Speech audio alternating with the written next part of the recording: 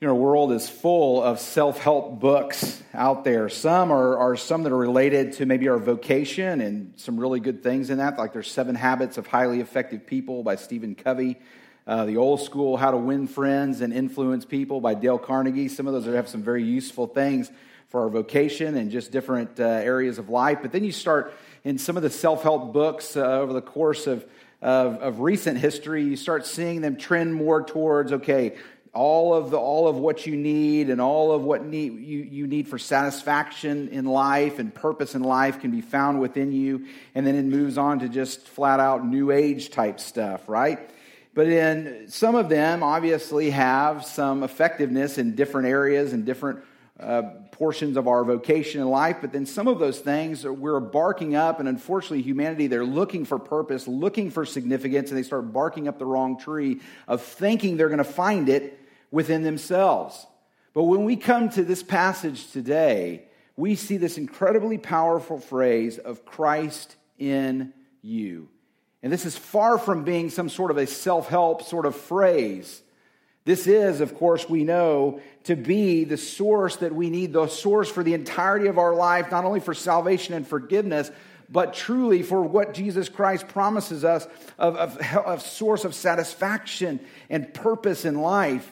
Is far more than self-help. And guess what it is as well? He says, Christ in you, the hope of glory. We'll get to that a little bit later in the sermon. But Christ in us is our hope, our certainty. Remember, the Bible uses hope almost completely 180-degree difference from the way we use it in our common vernacular. When we hope something will happen, when it talks about hope in Scripture, it is a certainty of a future reality. And it says that Christ in us is our proof that truly one day, when we pass from this earth, we will spend eternity in a glorious, unimaginable heaven in the very presence of Jesus Christ.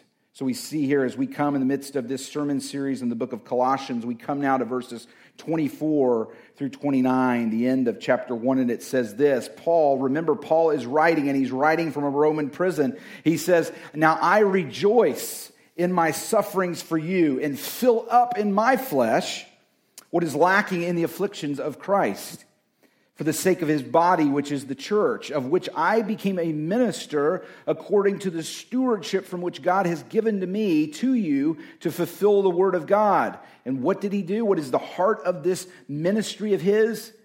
It is the mystery. What mystery? The mystery which has been hidden from ages and from generations, but now has been revealed to his saints, that is, his followers, the followers of Jesus Christ. No, it is not a special class of Christian, but the Bible clearly says if you are a believer in Jesus Christ, you are a saint, the priesthood of the believers. To them, God willed to make known what are the riches of his glory of this mystery among the Gentiles, which is Christ in you, the hope of glory. And what did they do? Based upon this incredible mystery, based upon this incredible stewardship of which Paul has been given, we see that he is writing with joy in the midst of chains in a Roman prison. Why? Because they've been given this mission, the same mission that's not just a special mission for Paul and his cohorts, but it is the mission that all Christians and all churches just like this have been given, which is this. It says, "Him we preach." Him, that is Jesus, we preach. "Warning every man and teaching every man in all wisdom, that we may present every man perfect in Christ Jesus.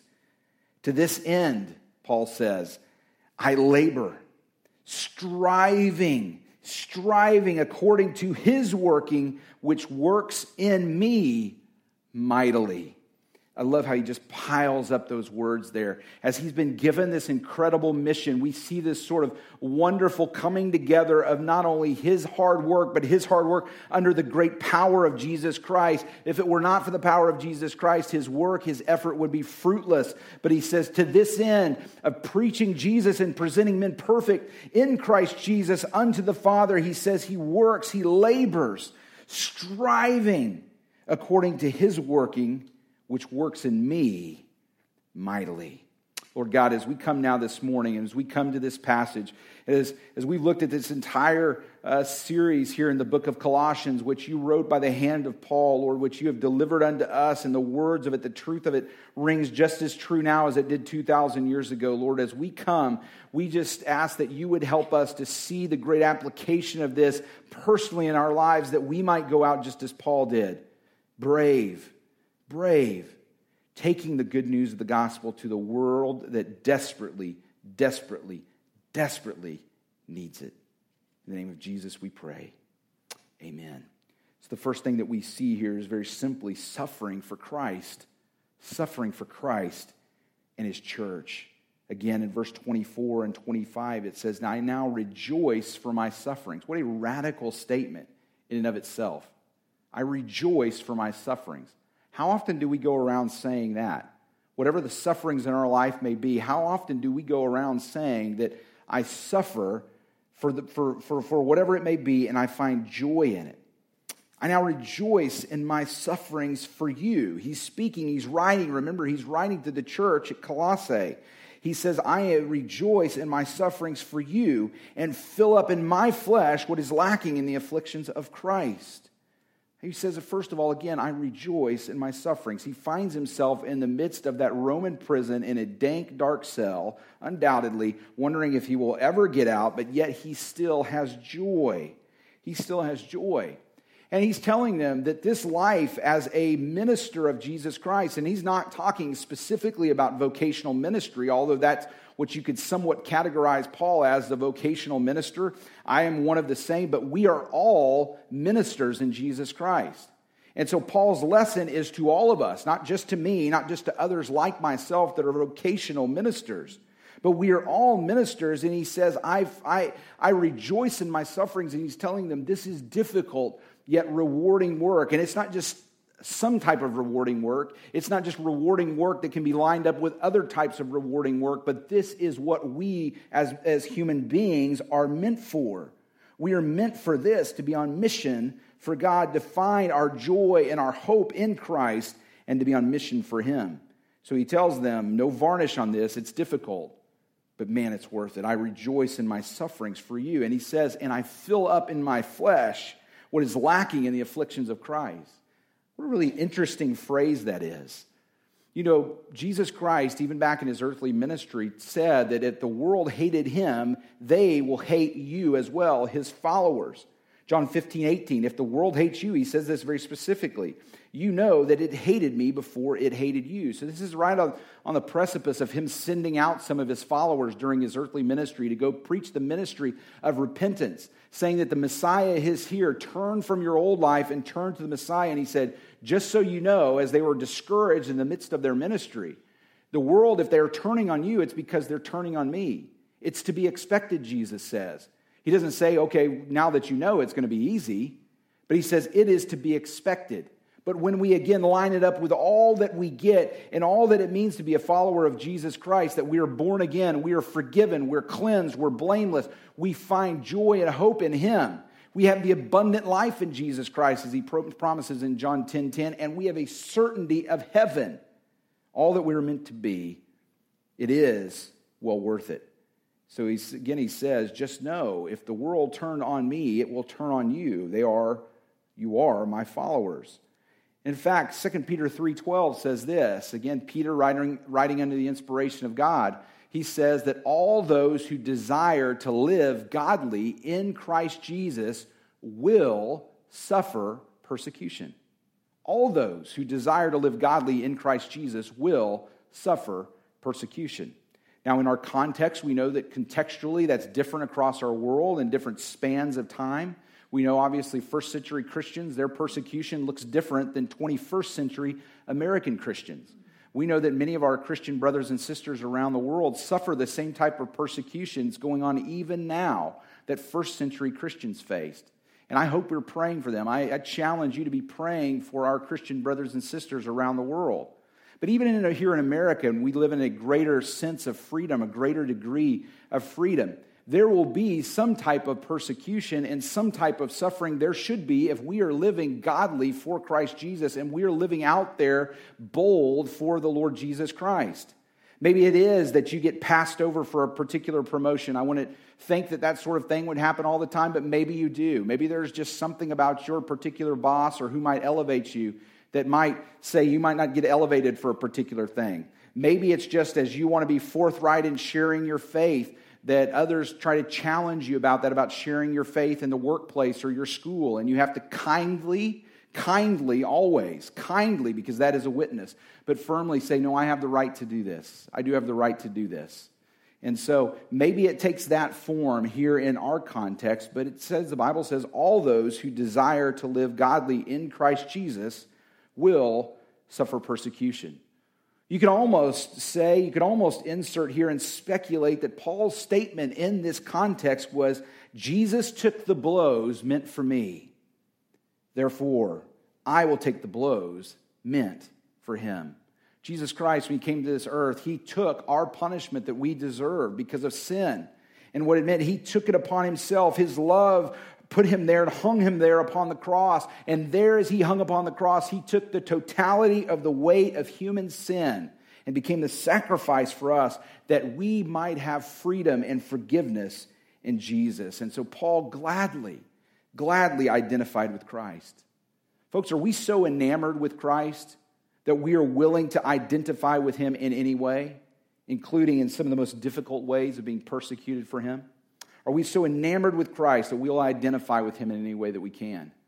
You know, it's an unfortunate and sad thing, but I think my suspicion is for many quote-unquote Christians, and I say quote-unquote Christians because oftentimes we know that people can call themselves Christians, but they're not true followers of Jesus Christ.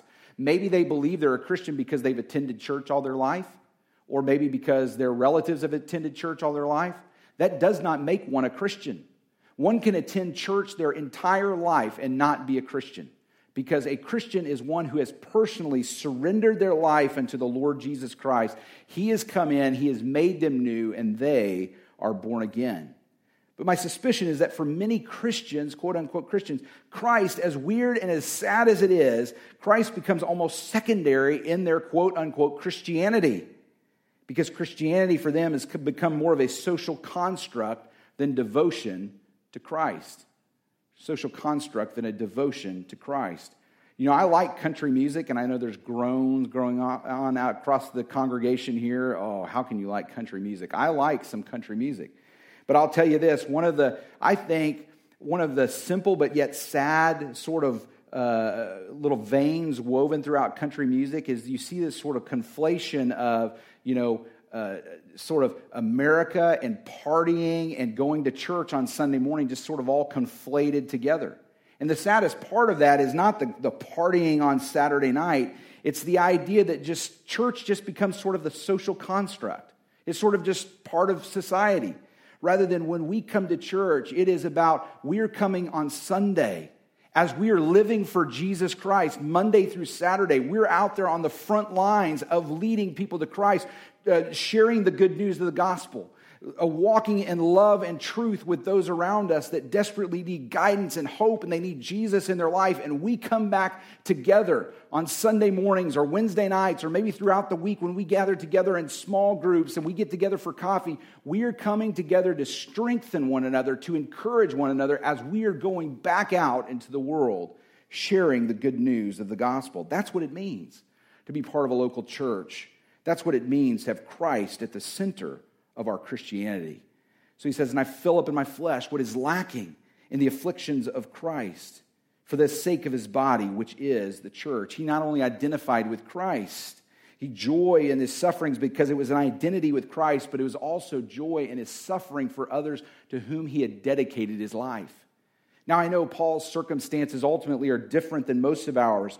He was truly an apostle. He was truly a sent out one. He was one that was going into these first light areas, these places that had never seen the gospel. They never heard of Jesus. If you said Jesus, they wanted to know if that was a person, place, or a thing. He was going out and spreading the good news of the gospel. And he had invested in the lives of these people, whether it be any city in the known world or whether it be a city like Colossae. He had invested in these people. But in the same way, We have to ask ourselves, as part of this local body of Christ and as part of those people that you know through work or your neighborhood or school or your family, are we investing in them?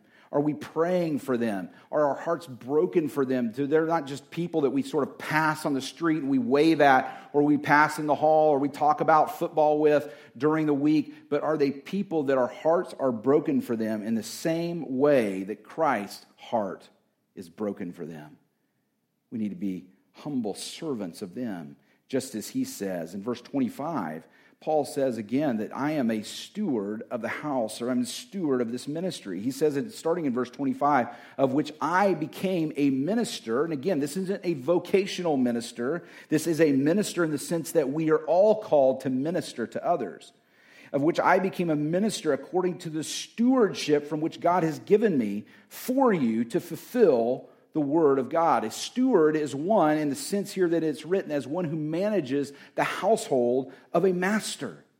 What an incredible change in Paul. What an incredible change from the headstrong, power-hungry, ruthless Pharisee in waiting that Paul was. He was a young Pharisee that was climbing the ladder of that establishment of the day. And what do we see? An absolute 180, and where he says now, I am a servant of Christ and a servant of his church. You see, in the same way, we are to be servants of one another. You know, the Bible says that the spiritual gifts that we've been given, as the Holy Spirit takes up residence in our life, he gives each one of us at least one gift, not to say, hey, look at what I have, or to use it for our own benefit, but it's to serve others in the church. And guess what happens if all of us are being selfless and we're being servants of everyone else in the church? Guess who's taken care of? I'm taken care of as well. We're all taken care of.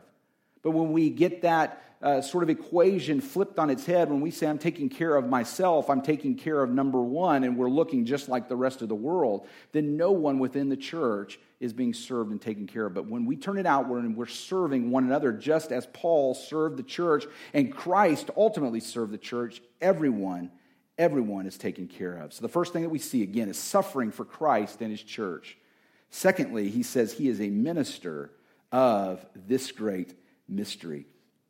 Starting in verse 26 and 27, it says this ministry, he fulfills the word of God, this long-standing promise of God. What promise is? The mystery which has been hidden from ages and from generations, but now has been revealed to his saints. So when you look back upon the generation upon generation upon generation of God's people, the Hebrew people, there was a foreshadowing of what was coming. Those things, whether it be the temple, whether it be the tabernacle, whether it be the animal sacrifices that happened within to temporarily do away with the sins they committed, all of those things were a type. They were a shadow of the great coming future reality. And what was that? It's now been revealed to his saints, all those who are followers of God through Jesus Christ. To them, verse 27, to them God has made his will known, which are the riches of his glory, this mystery among the Gentiles. So it once was the incubator. The incubator was the Hebrew people, but now it has been revealed to all those, the entirety of the world. And what is this mystery? Christ in you. Christ in you, the hope of glory. That mystery of the Gentiles that has been revealed to the Gentiles, which is Christ among you, the hope of glory. The first thing that we see in the midst of that is not the mystery itself, but an incredible reality rotating around that ministry, is that it has now been revealed to the entirety of the world. Gentiles, if you remember, were all of those non-Hebrew people. So in technicality, speaking of the Gentile people directly, those who are non-Hebrews, but also in the Bible, Gentiles in the New Testament is often used as sort of a colloquialism for all of those who were non-believers. Non-believers. Either way you slice it, it has now been revealed to all people. All people. What an incredible turn in the history, this Hebrew period of incubation of this great reality of redemption through Jesus Christ has now been revealed to all mankind. And that is Jesus Christ has come. The Messiah has come. Ephesians 3:8 says this, to me, who am less than the least of the saints, this grace was given. So Paul said, I was one who was in absolute opposition to Jesus Christ, but now even to me it was given This grace which is given to me that I should preach among the Gentiles, that is, the entirety of the world, not just the Hebrew people, but everyone, the unsearchable riches of Christ. The second thing in this great phrase that we see is that Jesus, the Messiah, saves us and he lives in us. Do you understand the incredible reality of that? We often say that our God that we follow isn't some sort of distant, aloof, nebulous power beyond the nether region somewhere. And we believe in him almost like we would believe in sort of a New Age mysticism of the power of the universe.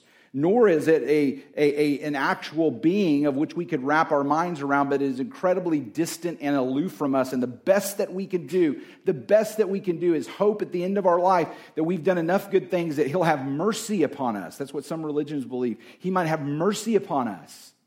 No, what he clearly tells us is that he's not distant and aloof, but that he has sent his son, his only son, Jesus Christ, stepped out of heaven, wrapped himself in flesh, ultimately died for our sins, paying the penalty that we should have paid on our own. He died and he rose again, ascended into heaven, proving exactly who he says he was. And guess what? You want to talk about how intimate that relationship is.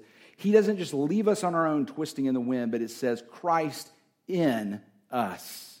Christ comes to live in us. One of the most familiar verses, if you've grown up in church, one of the most familiar verses of which we probably memorized since we were children. And it's one of the most familiar for a reason. It captures this incredible truth of the gospel. Galatians 2:20. I have been crucified with Christ. It is no longer I who live, but Christ lives in me. And the life which I now live in the flesh, I live by faith in the Son of God, who loved me and gave himself for me. Christ in us. Gosh, there's no greater truth than that. We aren't just sort of following some sort of distant deity and we're hoping we kind of figure it out the rest of our life. But Jesus Christ not only died for us, but he says that he comes to live within us. He comes to live within us. Not only that, but Jesus Christ is our hope of glory. He is our certain hope of heaven. Remember, I mentioned just a few moments ago, and it's a common theme throughout the book of Colossians, so we'll probably be hitting on it just about every week. But hope in the Bible is just almost a complete 180 from the way that we use hope in our common society, in our vernacular, modern vernacular. We say hope so, like, maybe if things kind of fall right and the dominoes fall right, it'll work out in my favor. But hope in Scripture is a certainty. It is a certainty of a future reality. And that's exactly what we see. Jesus Christ, him living in us, him coming and taking up residence in us, is our certainty of our future eternity in heaven. 1 Peter 1:3, blessed be the God and Father of our Lord Jesus Christ, who according to his abundant mercy has begotten us again to a living hope through the resurrection of Jesus Christ from the dead. It is a living hope. It is a certain future to an inheritance, incorruptible and undefiled. It's an inheritance in heaven. It is not an inheritance of this earth.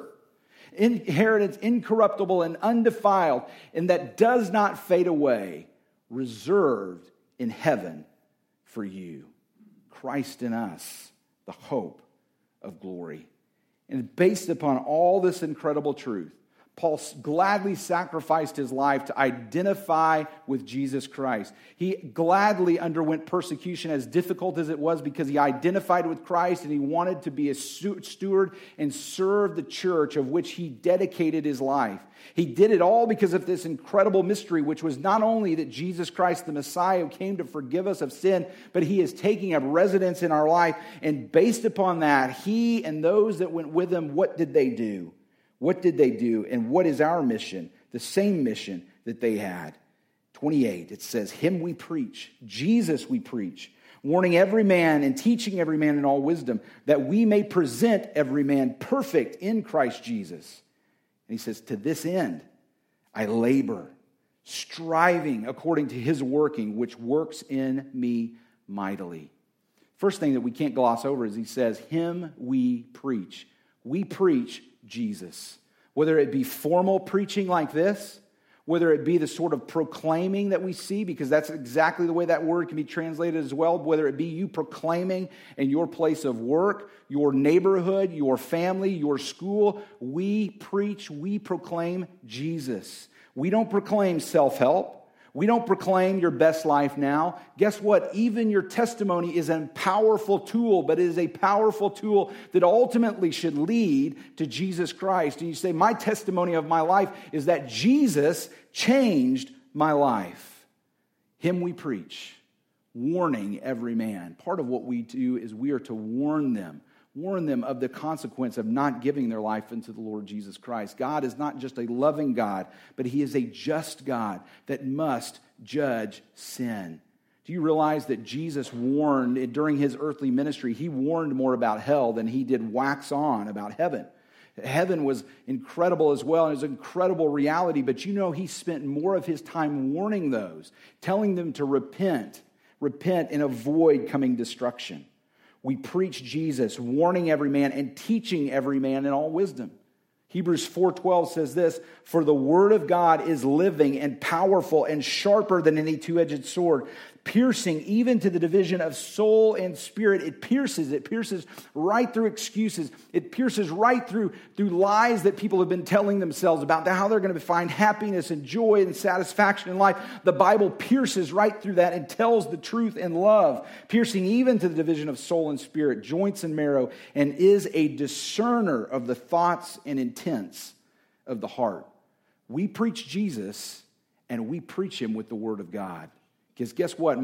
Far more than any eloquent words that you could ever come up with, and you might say to yourself, gosh, I'm not eloquent enough to share Christ with my friend. That is not about your eloquence. It is about proclaiming Jesus Christ and using the word of God to do it. It is the word of God that has the power. You could say, you know what? I am an uneloquent, I am a stuttering mess. I couldn't do it. There's no way I could do it. But guess what? You could stutter through that whole presentation, and if you share the word of God and you share Jesus Christ with them and you are doing it with passion and they know that he has changed your life, I guarantee you that's going to have more effect than what I could do or what any other preacher could do in their life. I guarantee you. Because it's the word of God. It's your testimony, and it is preaching Jesus. Him we preach, warning every man and teaching every man in all wisdom, that we may present every man perfect. That word is speaking of being mature and complete, like Jesus Christ. Like Jesus Christ. Romans 8:28 and 29. Oftentimes, unfortunately, we divide these two verses, but they go together. Romans 8:28 and 29 says this. 28 will often recognize, will be very familiar to us. 29 will probably be familiar to you as well, because I quote this so often. 28 and 29 together says this, "And we know that all things work together for good for those who love God and are called according to his purpose." That's speaking of believers in Jesus Christ. Guess what? He doesn't say that all things are going to be good in your life, but he says all things, even the difficult things, are not a surprise unto God. Even the very difficult things in your life, God's wisdom that's just higher than ours, in his ways that are higher than ours, he is weaving those things together in your life to bring you to a place of maturity. And what is that measure of maturity? It says here in verse 29, "For whom," that is the Father, "for whom he," that is the Father, "foreknew, he predestined to be conformed to the image of his Son." So if he foreknew you and you're a believer in Jesus Christ, guess what? He is, again, not leaving you out there twisting in the wind. It is not up to you whether you're growing in maturity. He is bringing you to a place of maturity. Yes, we have responsibility in it as we are dedicating our lives to God's calling and what he is calling us to do, but it is ultimately him who is sanctifying us. Again, it says, he predestined to be conformed to the image of his Son, that is Jesus Christ, that he might be the firstborn among many brethren. And what is that standard? What is that standard of maturity as we as a church are seeing people not only come to follow Jesus Christ, that's the first part of our mission statement, leading people to follow Jesus Christ, but also to live like Jesus. We see that standard in 1 John chapter 2, verses 5 and 6. Look on the screen here. It says, "But whoever keeps his word, truly the love of God is perfected in him. By this we know that we're in him." If we are living out his word, if we are living out the word of God, that's how we know that we've been changed. That's how we know that we've been born again. He who says he abides in Jesus, in him, ought himself also to walk just as Jesus walked. So what is our mission? Again, and we capture it in this mission statement in our church, that we are leading people to follow Jesus. We can't make anyone follow Jesus Christ, but we can lead them to the place by planting the seed and sharing the faith of the gospel. We are leading people to follow Jesus, and we are helping them, just as it says here, we are helping to mature them. We're helping one another to grow up to be like Jesus. Even right now, during this sermon, we have a few of our teenage young ladies that are meeting together. One who has just recently given her life to the Lord Jesus Christ. They're meeting together to do some intense discipleship right now. They're helping one another grow in their relationship with the Lord Jesus Christ. And He is the standard to live like Jesus. In verse 29, Paul says, this is our mission. This is the mission of his team, his traveling team, and this is the mission of all believers in all churches throughout time and eternity. That is the mission, and guess what? He does it not in his own power, but in the power of God. To this end, he says, I also labor, striving according to his working, which works in me mightily. We see this incredible coming together, this incredible balance of us striving and working for the Lord Jesus Christ, striving and working to share our faith, but knowing all the time that our labor is in vain if it is not imbued with, it is not empowered by the very power of the Lord Jesus Christ. It is based not upon our effort, but God's power. So if we live and if we walk and if we work in His power, we are called to labor, though. Labor means to work to exhaustion. Strive is almost an athletic term, to agonize that last mile of a marathon, to work for that. But we do it all, it's fruitless effort, unless it is the very energy of God, the very power of God. That is what that Greek word is in the original, is energo. We see energy in it. Incredible power of God. You know, the greatest power source in all of our universe, the greatest natural power source in all of our universe is known as hypernovas. Hypernovas, incredibly large stars that actually absolutely dwarf our sun, the sun of our solar system. 10 seconds of an explosion of a hypernova is equal, 10 seconds is greater than the power that our sun will put off in 10 billion years. Incredible power of these hypernovas. It is equivalent to the power, as best estimate as we can, of 10 trillion billion nuclear weapons. Incredible power. You see, this illustrates, though, the power that we have in Jesus Christ. We don't go out on our own. Lest we think we walk out of this church now and we want to share our faith with someone and we go on our own and it's up to us about how eloquent we are and how well we choose our words. It is absolutely not. It is the Word of God that divides hearts, and it is the power of God that goes before us. And we end in this way with a sort of a little turn of phrase, a little saying, a little poem maybe. It's kind of a negative one, but let this not be the case for us. Written by a Christian artist. It says, the church has buildings, but little boldness. The church has numbers, but little nerve. The church has comfort, but little courage. The church has status, but little spirit. And finally it says the church has prestige, but little power. Let that not be said of us. May this church, may Metropolitan Baptist Church and its members within, may we be people that tap in daily to the very power of God. Let's pray. Lord God, we come to you today, and we do ask that as we come, that we would go from this place, not in our own power, but in yours. And Lord, may you help us as believers in Jesus Christ. Oftentimes we rob us of the most exciting thing. We rob ourselves of the most exciting thing about being a Christian, which is sharing our faith. Planting the seed, whether a door is slammed in our face, whether we're rejected at work, whether we get a scoff, or whether somebody's heart is broken and they come to faith in Jesus Christ. It's exhilarating. It's exhilarating. But Lord, we don't do it ultimately for us. We do it for those people that desperately need Jesus. And even more than that, we do it for your glory and your honor. God, if there's someone here today as we come to this time of response here in just a moment. If there's someone here today whose heart is stirring for Jesus Christ, may they not leave this place without surrendering their life unto him. In his name we pray. Amen.